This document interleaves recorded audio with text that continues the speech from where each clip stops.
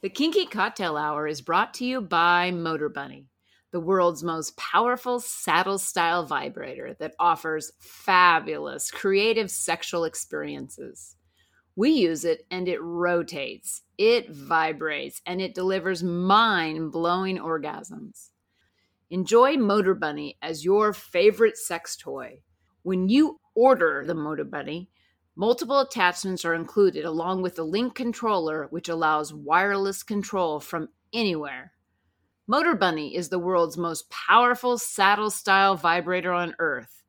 Use the link in the show notes and spice up your sex life with a Motor Bunny.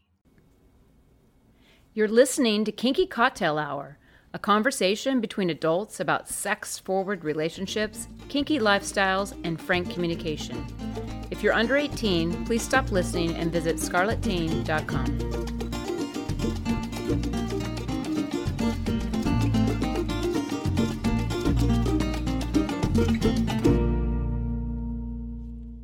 I'm Lady Petra. My pronouns are she, her, and hers. I'm Sapphire Master. My pronouns are him, his, and he. And this is Kinky Cocktail Hour. Cheers! Cheers! So what are we drinking today? We're drinking Beringer Brothers Rye Barrel Aged Red Blend. You know I love this wine.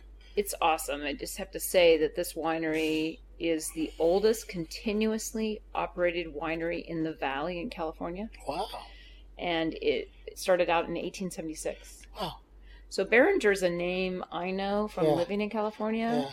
And they were like, oh, okay, whatever. I'm familiar with Beringer too. Yeah.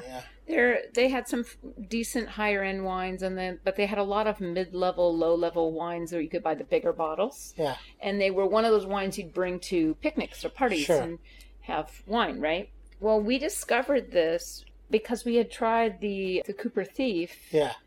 And we were taken how the red blends change based on the barrels they're aged in. Right. And this one is aged 60 days in rye barrels. Yeah. Which imparts a flavor that is just gorgeous. In fact, to the point where we bought a case of this. And just like the Cooper Thief, it's one of those, and it's different than the Cooper Thief. Yes. But it's one of those ones that you're swearing when you're drinking it because it's amazing how great it tastes. It's a beautiful wine. It's really lovely. Yeah, I super enjoy this one. Yeah. And it has essence of blackberry and vanilla caramels and a touch of floral spice on the finish. You can smell that spice in the nose. Totally, yeah. It's very present. The sense I get from the nose is that it's very fruity. Yeah. Well, it's got great legs. Yeah. Oh, again. Jeez. It's just lovely. It's a smooth, full-bodied, incredibly flavorful wine with a beautiful aftertaste of the rye barrels. Yeah.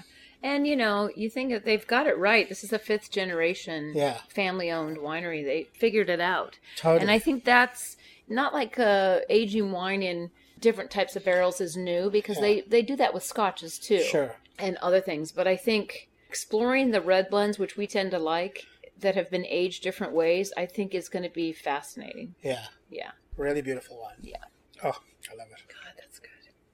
Well, today we read chapter 7. Yes, we did. Now it's getting really interesting quickly. Yeah, so chapter 7 is the interaction between Amy and Erica. Her longtime friend. Yeah. And chapter 6 ended where she sent Erica an email. And chapter 7 started with her responding to that email and creating a meeting. Right. The chapter's title is A Gallery Filled with Torture. And which is twofold. It's twofold, right? Yeah. So she doesn't really know anything about Erica other than she has this gallery. Erica's mysterious to her. Yeah, so Erica, like in this chapter, you get her perspective on Erica, which is she's this sort of extremely sexy creature who looks the part, dresses the part, well taken care of. She's sophisticated. Yeah. Savvy. Yeah, she's got it all. She's got style. Yeah, she's got it all. And Erica invites her over, and she says she's opened this expensive bottle of wine. Mm. And so it's good to be Screaming wine. Eagle or Screaming something. Eagle, yeah. It's $1,000 a bottle or something. And she's like, yes, I'll go drink that with you. And she shows up, and you get a sense of her art gallery And there's a hint that her art gallery is erotic images. Yeah, she always picks a theme, and it was oils this time. Yeah. And then it was done like the old masters, but with images of modern tortured situations or scenarios. So you get a hint as to what's to come.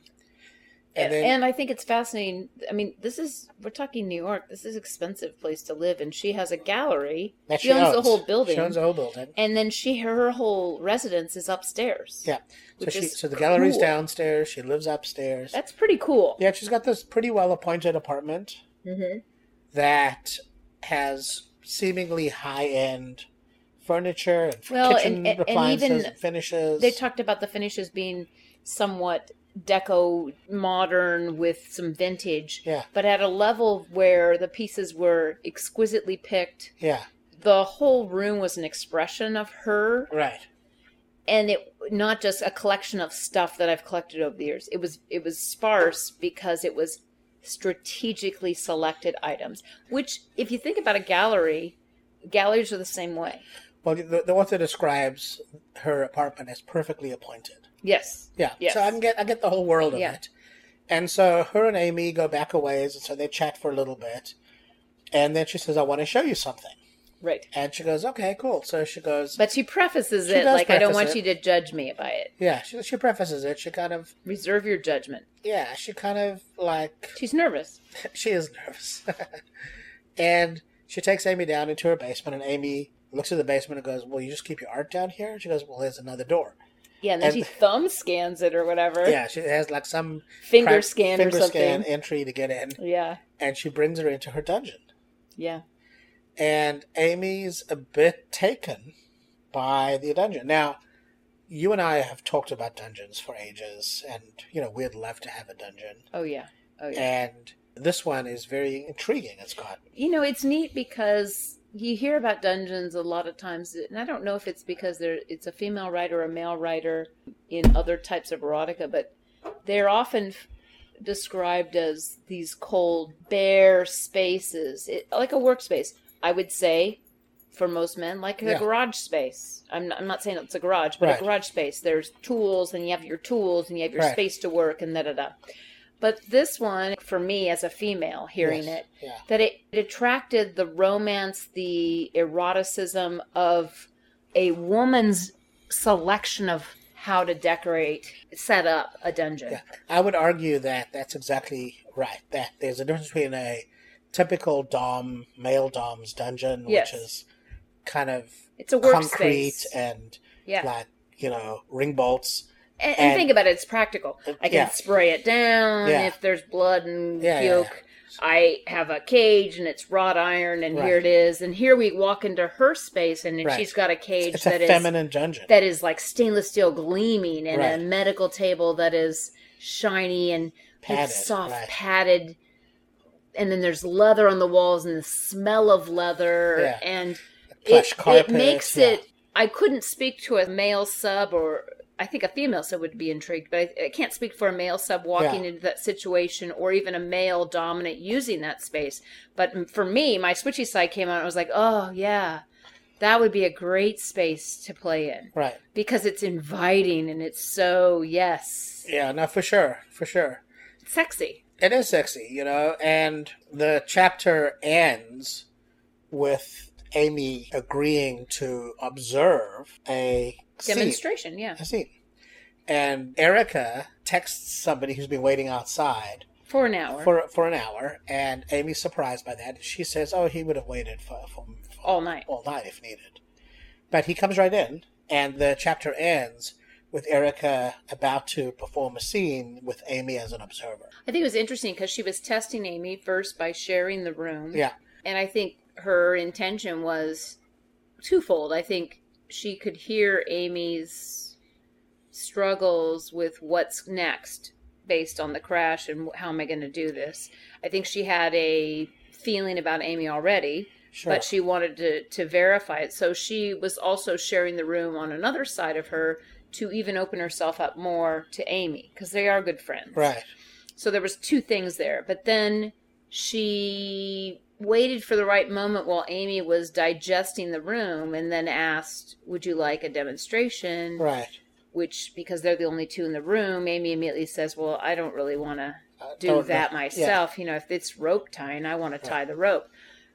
That was Erica trying to find out where Amy was going to land. Right. And then when Amy landed where she pretty much thought she would, she's like, oh, I'm relieved that you said that. So, and she knew that ahead. You can tell because she pre-planned this submissive to be waiting outside just in case the reaction from Amy would be where she thought it would be. Yeah, it's a so perfect she planned setup. that. She totally. Well, Erica knows Amy. She knows her. Yeah. And they've gone, in the earlier chapters, when they were younger, she was showing Amy the whole way of working a bar room and trying to get people to buy you drinks and working it. Right. Yeah. Yeah. No, it's a cool chapter. It's kind of the introduction. It's kind of like everything in the book up to now has been leading to this moment, to where Amy sort of gets exposed to her, be able to express herself as a sexual dominant. But she doesn't really understand. Like, none of this is present for Amy. Like, it's all in Erica's wheelhouse.